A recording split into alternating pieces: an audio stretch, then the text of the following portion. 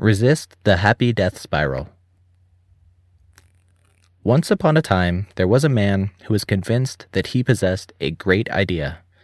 Indeed, as the man thought upon the great idea more and more, he realized that it was not just a great idea, but the most wonderful idea ever. The great idea would unravel the mysteries of the universe, supersede the authority of the corrupt and error-ridden establishment, confer nigh magical powers upon its wielders, feed the hungry, heal the sick, make the whole world a better place, etc., etc., etc. The man was Francis Bacon, and his great idea was the scientific method. And he was the only crackpot in all history to claim that level of benefit to humanity and turn out to be completely right. Bacon didn't single-handedly invent science, of course, but he did contribute and may have been the first to realize the power. That's the problem with deciding that you'll never admire anything that much. Some ideas really are that good, though no one has fulfilled claims more audacious than Bacon's, at least not yet. But then, how can we resist the happy death spiral with respect to science itself? The happy death spiral starts when you believe something is so wonderful that the halo effect leads you to find more and more nice things to say about it, making you see it as even more wonderful, and so on, spiraling up into the abyss. What if science is, in fact, so beneficial that we cannot acknowledge its true glory and retain our sanity? Sounds like a nice thing to say, doesn't it? Oh no, it's starting. Run! If you retrieve the standard cached deep wisdom for don't go overboard on admiring science, you'll find thoughts like, science gave us air conditioning, but it also made the hydrogen bomb. Or, science can tell us about stars and biology, but it can never prove or disprove the dragon in my garage. But the people who originated such thoughts were not trying to resist a happy death spiral.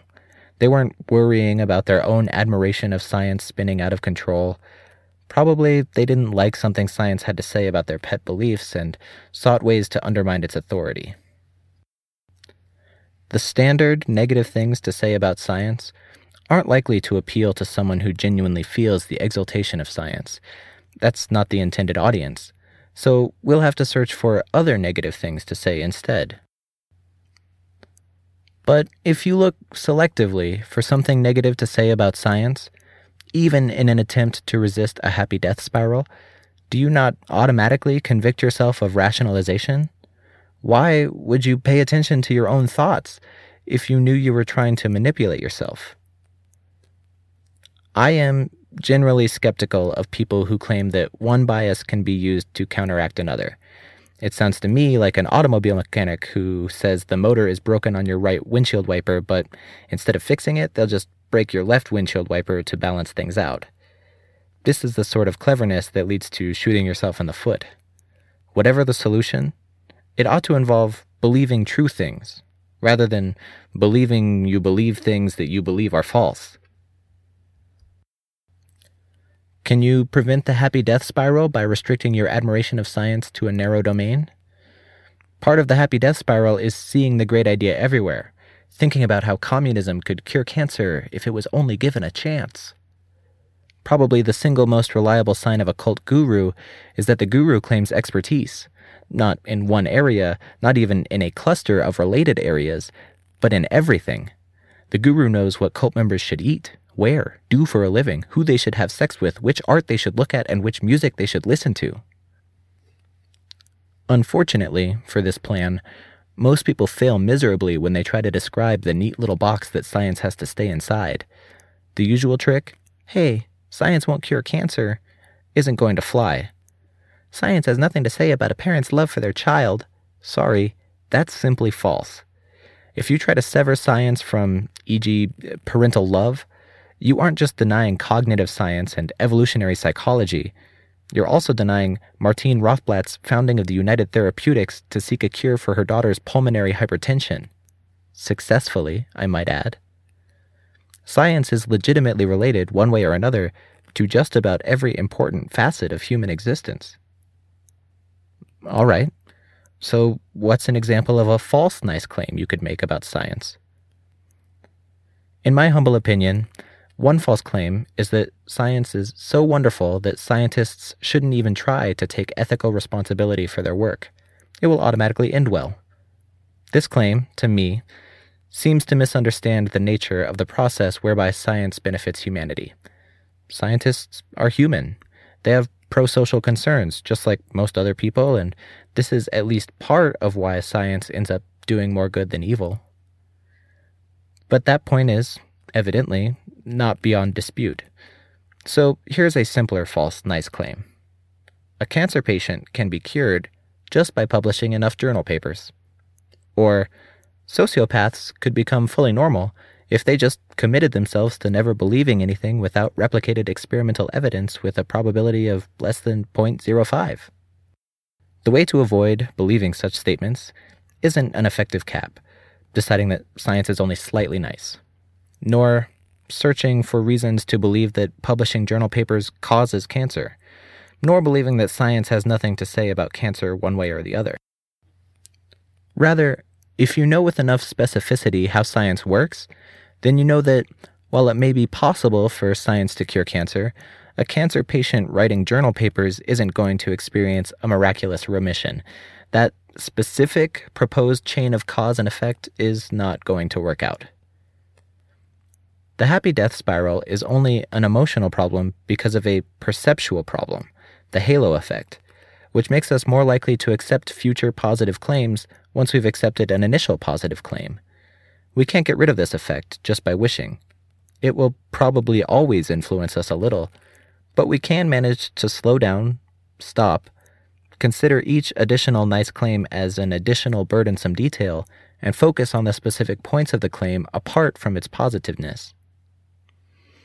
What if a specific nice claim can't be disproven, but there are arguments both for and against it?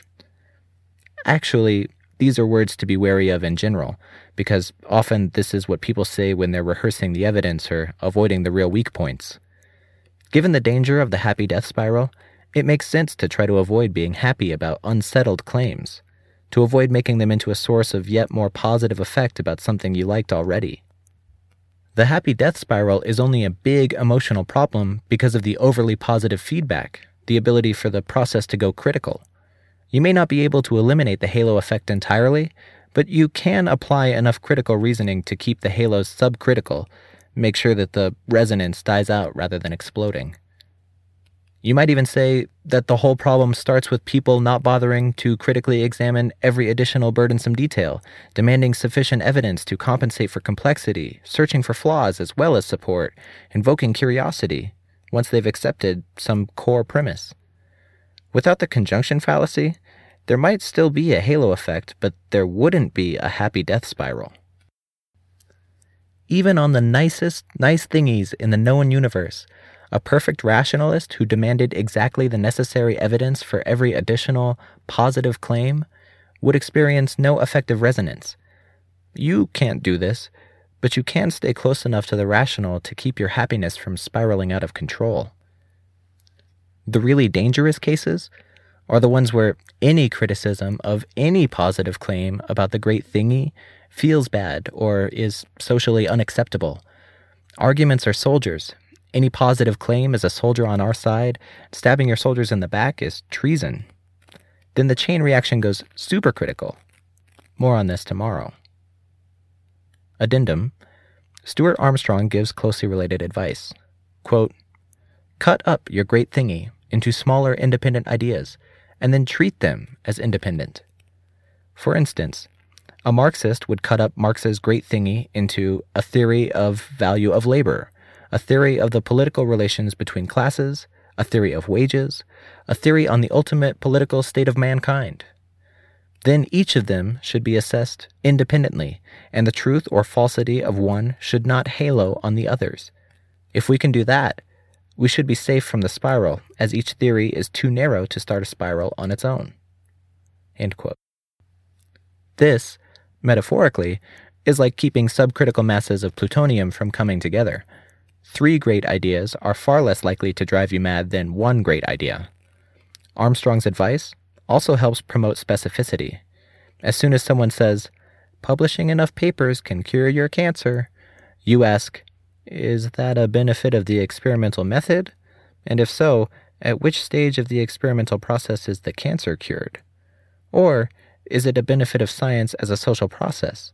And if so, does it rely on individual scientists wanting to cure cancer, or can they be self-interested? Hopefully, this leads you away from the good or bad feeling and toward noticing the confusion and lack of support. Addendum number 2. To summarize, you do avoid a happy death spiral by, number 1, splitting the great idea into parts, number 2, treating every additional detail as burdensome, number 3, thinking about the specifics of the causal chain instead of the good or bad feelings, number 4, not rehearsing evidence, and number 5, not adding happiness from claims that you can't prove are wrong, but not by, number 6, refusing to admire anything too much, number 7, conducting a biased search for negative points until you feel unhappy again, or number 8, forcibly shoving an idea into a safe box.